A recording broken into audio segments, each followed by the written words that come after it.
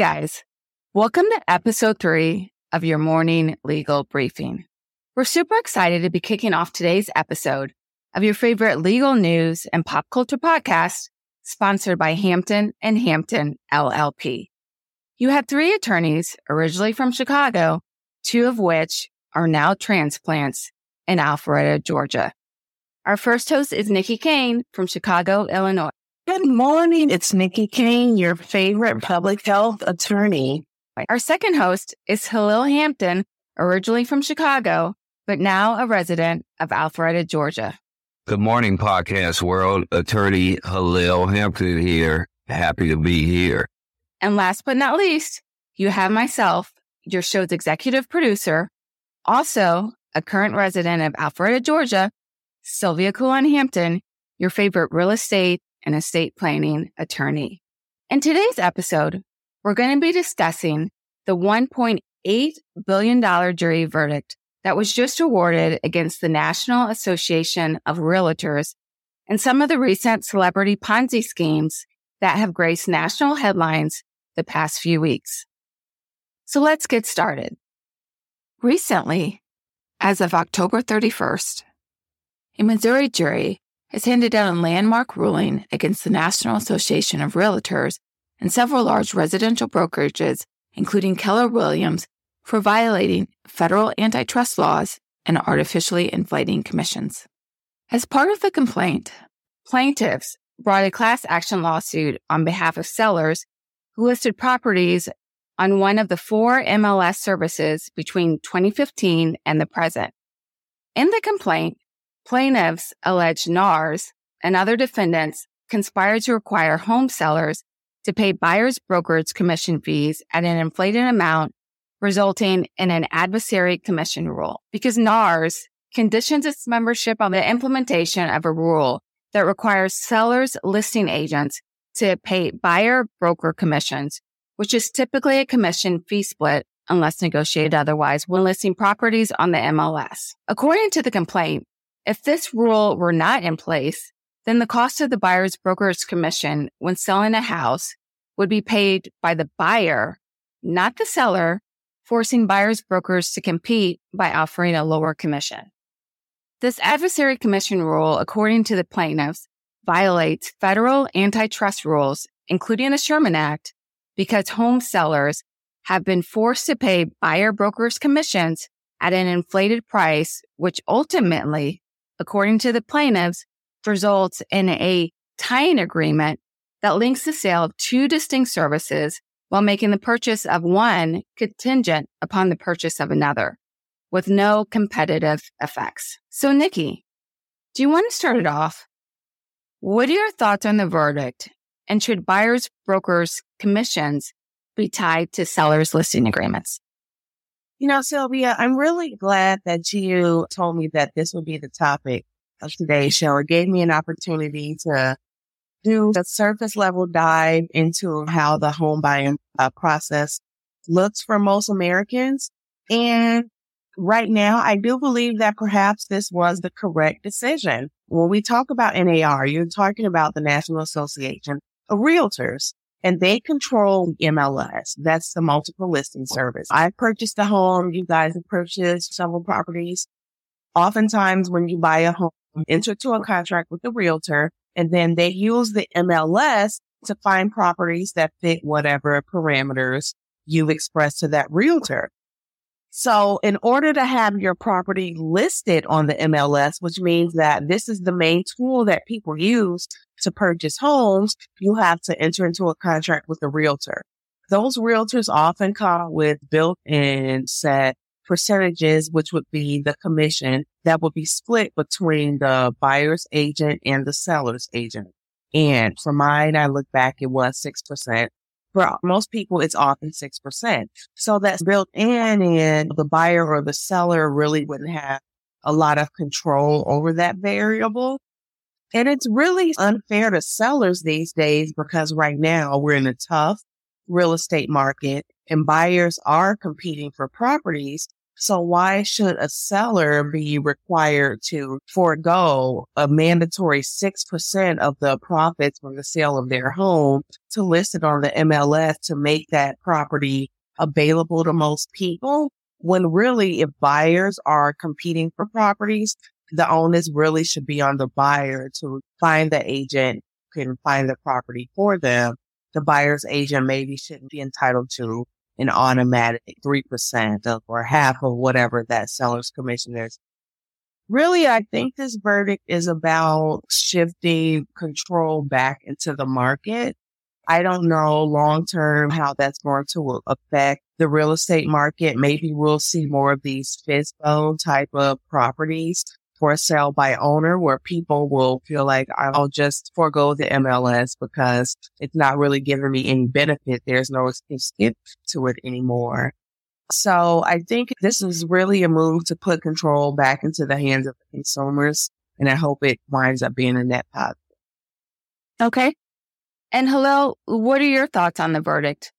And do you think that this will have a negative impact on the real estate market if buyers brokers exit the market and home buyers are forced to forgo professional help during these real estate closings? Yeah, so the plaintiffs, their position was essentially that sellers shouldn't be forced to pay for the buyer's commissions, that buyer's agents don't work for the sellers, and so therefore they shouldn't have to pay for those commissions. The way the NAR is set up, National Association of Realtors, have set up the listing agreements. In order to get on the MLS, you have to enter into these listing agreements. And so that's the antitrust and arguments there. And then the defendant's position, the real estate brokerages and the NAR, is that these commissions are negotiable, that the buyer's agent is vital to the process and even to the seller because they're actually bringing that buyer to the table. So it's a mutual beneficial relationship, and that these are transparent listing agreements and that all parties understand what they're entering into before they sign them. And so those are two positions there. Just briefly, I know Remax and Anywhere Real Estate, they actually settled before trial for $140 million. So they saw where this was headed and got out. But NAR, Keller Williams, and Home Services Company, they took it to trial. So they were hit with that $1.8 billion. I think that buyer's agents are very important in a real estate transaction. That when somebody's buying a house, that's usually their most important purchase they'll ever make. And so you want to be informed when you're making that level of a purchase. And usually the buyer's agent's job is to advise the buyer on the purchase, on the real estate. If they're doing a walkthrough with that buyer, they're pointing out certain things that the buyer might not see, leakage or maybe structural issues that a regular person is not going to see, but the buyer's agent, because they're proficient in real estate, they'll notice that. But if this rule sticks, if the seller is no longer required to pay that, then the buyer is going to probably elect in a lot of instances not to use a buyer's agent because they're going to say, well, I'm already struggling to come up with the down payment and closing costs. So if I could save a few thousand on a buyer's agent, I'll just look online, find a place, and I'll buy it. And so I think you're going to see less involvement with the buyer's agents, possibly if this sticks. And I think that in the long term, that's going to be detrimental to buyers. I do agree that the buyer's agent is bringing that buyer to the table. And so the seller is benefiting. So if the two parties have agreed to this, if the seller's in agreement with that, then I think there's no benefit to the seller in it. So I think any situation, if it's going to lessen buyer's agent's involvement, I think that's going to hurt the buyer in the long run. So I would like to see some sort of compromise, but I do also understand the other argument that why is the seller paying for a buyer's agent commission? They're paying their agent. So why do I have to pay both unless I choose to? So I think it's a monumental ruling. It's worth stating that despite the ruling, the judgment coming out, that clause in these contracts is still going to be there. The judge didn't find that clause had to be removed. I think there's an injunction petition pending, and that issue will be decided. But as of now, it's still the buyer-seller agent split. We'll see how long that stays in place. So that's my overall take. I think buyers and agents do play an important role in real estate transactions. And so I'd hate to see a situation where buyers are out here on their own because they're trying to save a couple bucks. A lot of times it's more than a few $1,000. But I think when you're making a purchase that significant, it's worth the cost. And Julio, before we move on, I know you mentioned if this stuck. I read earlier today that earlier this year, a judge on the Seventh Circuit, a federal judge, did certify a class action to move forward in Illinois. It was a case of Christopher Merle versus the NAR, the National Association of Realtors, for this similar issue. In the Missouri case, to your point, Nikki, in the Missouri case, the attorney for the plaintiffs was Michael Ketchmark. So he's getting his percentage out of that 1.8. But and then from what I understand, as soon as they got the verdict, the same day he filed another case against some additional real estate companies, brokerage companies. So the Illinois case, probably you're going to see other law firms and attorneys picking up these cases across the nation because that NAR listing agreement requirement is a nationwide thing. So you're going to have that Illinois case and probably everywhere else. So NAR is anticipating the appeal. They feel confident that on appeal that they'll have a better chance of success. And so whether that's just talk or if that's a real thing, we'll find out. But there was some talk that they didn't present all of their strongest arguments in this Missouri trial because they felt that this venue wasn't going to necessarily rule in their favor. So they held back their strongest points, possibly for other cases across the nation. Whether that's true or not, we'll see. But yeah, I agree that these cases are going to start popping up. Yeah, I think it's going to be interesting. And to piggyback on your point, Nikki, you were pro-plaintiff as far as the belief that if NAR's adversary commission rule were not in place, then that cost of the buyer-broker commission would be paid by the buyers, and the buyer's brokers would have to compete for a lower commission. The problem with that is that we have heard from some realtors, and it'll be interesting to see what the bottom line effect of this ruling is going to be. If you were to take out that buyer's broker's commission, it may not lower costs. What may happen is that the seller's listing agents would just, instead of this magical sharing of that commission with the buyer, that entire cost would just be kept by the listing agent. And that isn't necessarily a cost that would be passed on to the consumer. So it'll be interesting to see if this, in fact, actually does lower costs, or if we're going to have a situation whereby buyers are viewing houses not represented by a real estate agent and they're still not seeing discounts being passed on to them. So it'll be interesting to see what the bottom line effects of this is really going to be. And yes, I do agree with Halil that buyer's brokers are definitely needed in a real estate transaction from a business perspective, and also to be able to provide those industry comps when viewing a house, even if ultimately their commission structure changes or becomes something entirely different as a result of this ruling. Yes, for sure. Well, today's topics have definitely been interesting. To end our podcast on a lighter note, however, let's switch topics to celebrity Ponzi schemes. Unless you've been living under a rock lately, it seems like we've seen more and more headlines with celebrities either being sued and or implicated in some type of Ponzi scheme. From the recent conviction of Sam Bankman-Fried, the FTX founder whose crypto exchange was formally endorsed by Tom Brady, to DJ Envy's business associates' alleged Ponzi scheme allegations. Fair or foul? Nikki, do you want to start off? Should consumers be upset when celebrity-endorsed investments don't pan out? I think these are fair.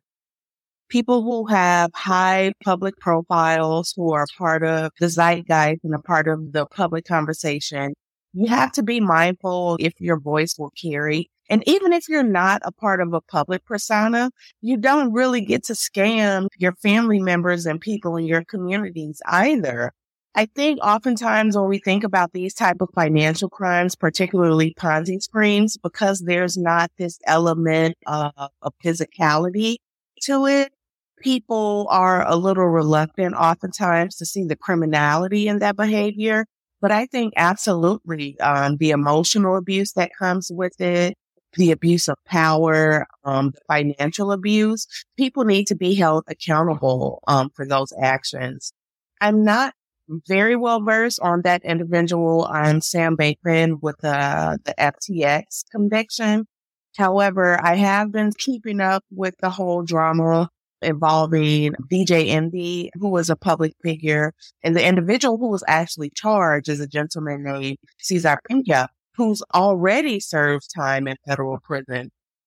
And I'm not sure how things are going to shake out on DJ Envy. I think his name is Rashawn Casey's on his part, but I would just say when you're promoting a business, when you're promoting opportunities, you have to be mindful to make sure you understand the inner workings, because ignorance of the law often is an excuse, and you can very easily be caught into selling this idea to people in your network or your family or your friends, and you can be participating in a Ponzi scheme. I've had people I personally know approach me with opportunities, and in my mind, I know this is a Ponzi scheme, but for the sake of not welcoming those arguments to myself, I learned how to gracefully bow out. But it's a crime that someone can get lured into participating in. Okay. And hello, what are your thoughts? Fair? Foul? And can you walk us through some of the background of the Sam Bankman-Fried conviction? I guess I would say foul if you're participating in companies or promoting companies that to regular people that turn out to be Ponzi schemes or fraudulent. So that's got to be foul. And with Sam Bankman-Fried, and they call him FBF, Sam Bankman-Fried, we started FTX, which was a crypto exchange company. You could buy, sell, trade cryptocurrencies. And he had a second company, Alameda Research, was a crypto hedge fund. So they would solicit investor money to trade cryptos. And I understand buy struggling crypto related companies and try to buy and sell them or turn them around. And he was promising like 15% on your investment, which is a very big number, guaranteeing investors you're going to get them 15%.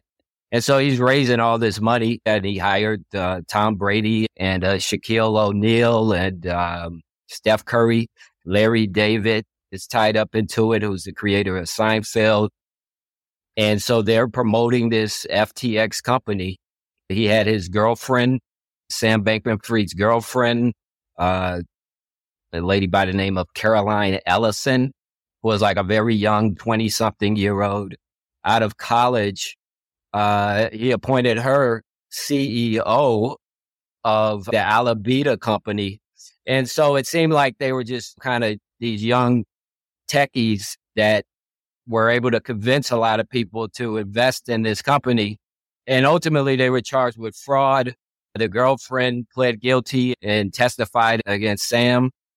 And the allegations were just simply that they were taking investor money out of FTX and financing lavish lifestyles. They had a compound in the Bahamas and they were living this lavish, fancy lifestyle that allegedly they were using these investor money, sort of the same old story.